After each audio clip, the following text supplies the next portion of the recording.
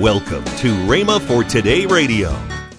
Hidden man of the heart, as Peter calls him, is really the spirit of man. This inward man, this hidden man, is a spirit man.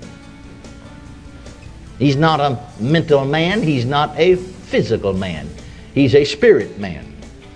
When the Bible speaks of the heart, it is speaking of the spirit, or the inward man, or the hidden man. This is the real man. You're listening to Rhema for Today with Ken and Lynette Hagin. Today we continue the classic series, How You Can Be Led by the Spirit of God by Kenneth E. Hagin. Stay tuned as we listen to this powerful, timeless teaching. Also, later in today's program, I'll give you the details on this month's special offer. Right now, here's Kenneth E. Hagin's classic message. Then the other text in Proverbs said, the spirit of man is the candle of the Lord. The spirit of man. So here we see that he talks about the Spirit of God, and he talks about the spirit of man. The Spirit of God bearing witness with the spirit of man, and that the spirit of man is the candle of the Lord. Before we can understand how God will guide us through our spirits, because according to the scriptures that we read, that's the way He guides us, then we must find out what our spirit is. That part of man that is spirit. Because as we quoted the verse from Thessalonians, he speaks about spirit, soul, and body. Now bear in mind that he did not say there in Romans that the Spirit of God bears witness with our bodies that we're the sons of God. He did not say the Spirit of God bears witness with our souls or our minds that we're the children of God. He said the Spirit of God bears witness with our spirits. He said the spirit of man is the candle of the Lord. He didn't say the body of man is the candle of the Lord. He didn't say the soul of man, the intellect of man, the mind of man is the candle of the Lord. He didn't say that. He said the spirit of man. All right, what is our spirits? Well, let's just simply let the Bible tell us. Notice in 1 Peter 3:4. You see, when Paul here, in 2 Corinthians that we just read, 4th chapter and 16th verse, is talking about the outward man that's decaying, and the inward man that's renewed day by day. He's calling our spirits the inward man.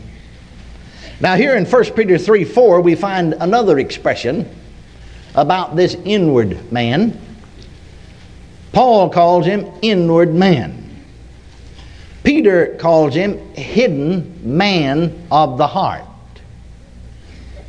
But let it be the hidden man of the heart. I want you to notice that expression in this 1 Peter 3:4.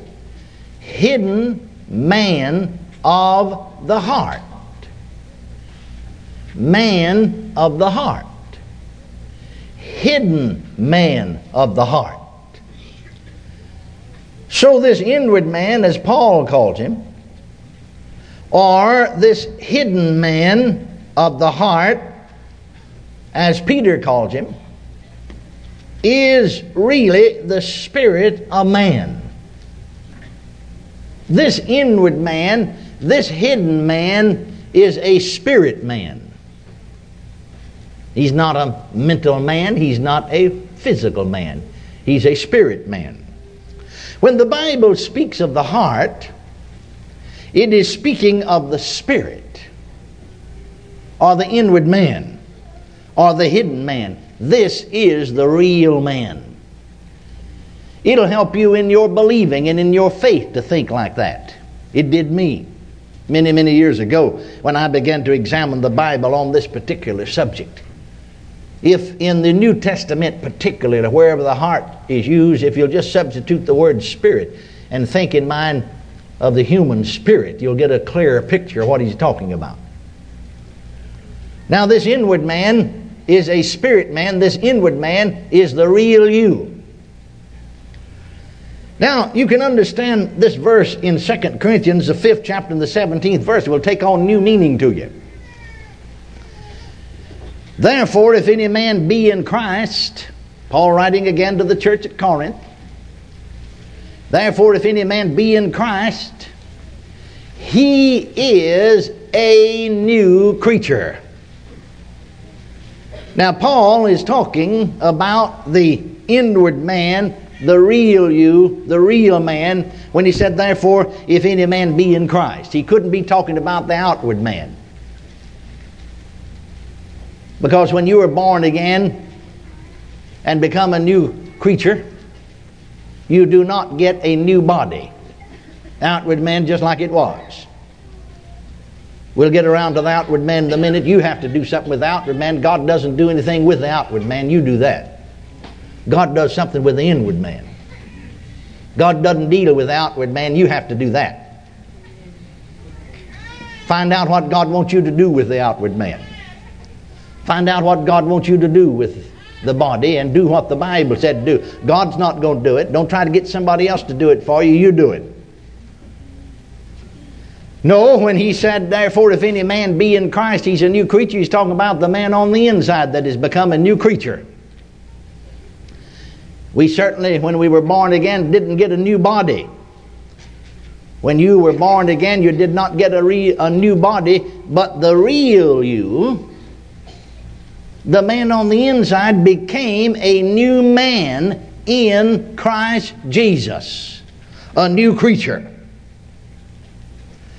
Now, I know this a lot of times in our discussing things, our terms are so indistinct in describing things that we make it confusing to people.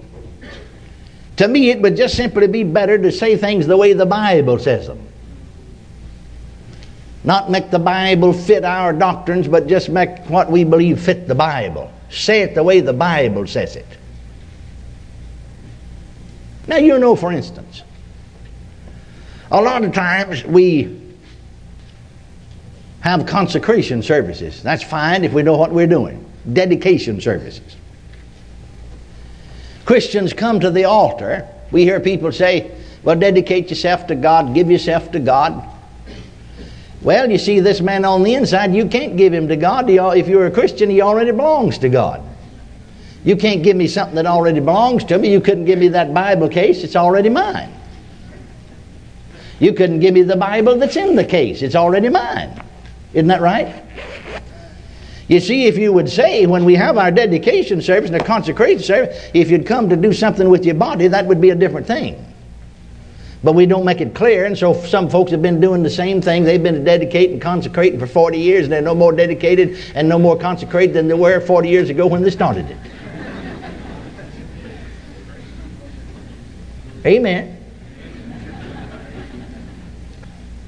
I've seen them having dedication, consecration services for Christians and saying, come into my heart. Well, if you're a Christian, he's already in your heart. He's not going to come in. He's already in there.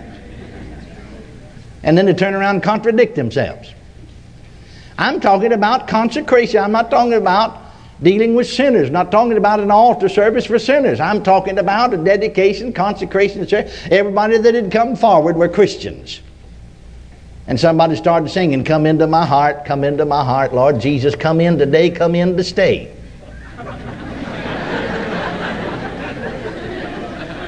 He had already come in to stay. And then I've seen him come back the next night and sing the same song. Same people. No wonder they never did get dedicated or consecrated. They didn't know what they was doing. Don't shout me down now just because I'm preaching real good. It's so nonetheless. Now, as I said, our terms, let me rephrase that, or let me repeat it. Let me say it again. Our terms are so indistinct in describing things that they are confusing. It would be better for us just to say things like the Bible says them. Now, for instance, this verse that I quoted earlier in 1 Thessalonians 5:23, where Paul said, I pray God your whole spirit and soul and body be preserved blameless unto the coming of our Lord Jesus Christ. Here Paul is praying for the church at Thessalonica, and he begins with the inside, the very innermost part of man, the heart of his being, which is his spirit, you see. And then comes to the outside, spirit, soul, and body. He starts with the heart of man, spirit, then he comes to the outside, soul, and body. And so, he begins with the inward man and then comes out to the outward man. Did you ever notice this? I've watched this for many, many years. Most people misquote that verse. And they put the body first instead of the spirit. Because you see, they're more body conscious than they are spirit conscious. I've noticed that a lot of times even in reading sermons that people had preached or messages in periodicals, instead of them correcting the statement with the scripture, whoever edited the sermon, they go ahead and quote it just like whoever was speaking quoted it. And I've noticed actually, very seldom have I ever heard a speaker that got it correct. And I've been in the ministry for 43 years and I'm a very close observer. Very seldom, if ever, have I heard a speaker that really got it correct. They'd always say, Paul said, I pray God your whole body, spirit, and soul. He didn't say it that way. You're listening to Rhema for Today with Ken and Lynette Hagin. Now, let's join Ken and Lynette Hagin. Let's talk about what we have for an offer. We have how to live worry-free, stepping out of bondage, stress, and fear. So many people live in fear of this or that, or are under stress all the time, and they're always worrying, and that's what this is all about. God doesn't want us to do that. It's a series that I did, I don't know, it's been some time ago when I taught this series, back in 98, I believe it was. There's 3 CDs in here, and then I've been back, several years ago, people were going through stuff and storms. It seemed like everybody was involved in a storm in their life. Man, this all the way back in the early 80s, we had an economy deal, and I heard somebody say, where is God in my storm? And that's the basis behind this book, Finding an Anchor in Life's Rough Waters. We all going to face something. Everybody does. It's not a matter of when you face a storm. Or if you're going to. Or if you're going to face a storm in life. It's a matter of when. It's coming. That's what this book is all about. As we are on our voyage through life, and we have the howling winds and the roaring waves and adversities come to us, we do not have to succumb to the storm. We can make it through the storm. That's right. Special offer. Yes, for the 3 CDs, How to Live Worry-Free from Stress and Bondage and Fear, and Where's God in My Storm. It's regular $32.95. We're offering it for $19.95. $19.95. That is a $13 savings. That's a big savings. Go right now and get on your computer and go and order it right now. Don't delay. Call today. Call 1-888-FAITH-99. That's 1-888-FAITH-99. Or if you prefer, write Kenneth Hagin Ministries. Our address is P.O. Box 50126, Tulsa, Oklahoma 74150. Don't forget, for faster service, order online at rhema.org. That's RHEMA.org. Tomorrow on Rhema for Today, we continue with the teaching by Kenneth E. Hagin, How You Can Be Led by the Spirit of God. Thanks for listening to Rhema for Today with Ken and Lynette Hagin.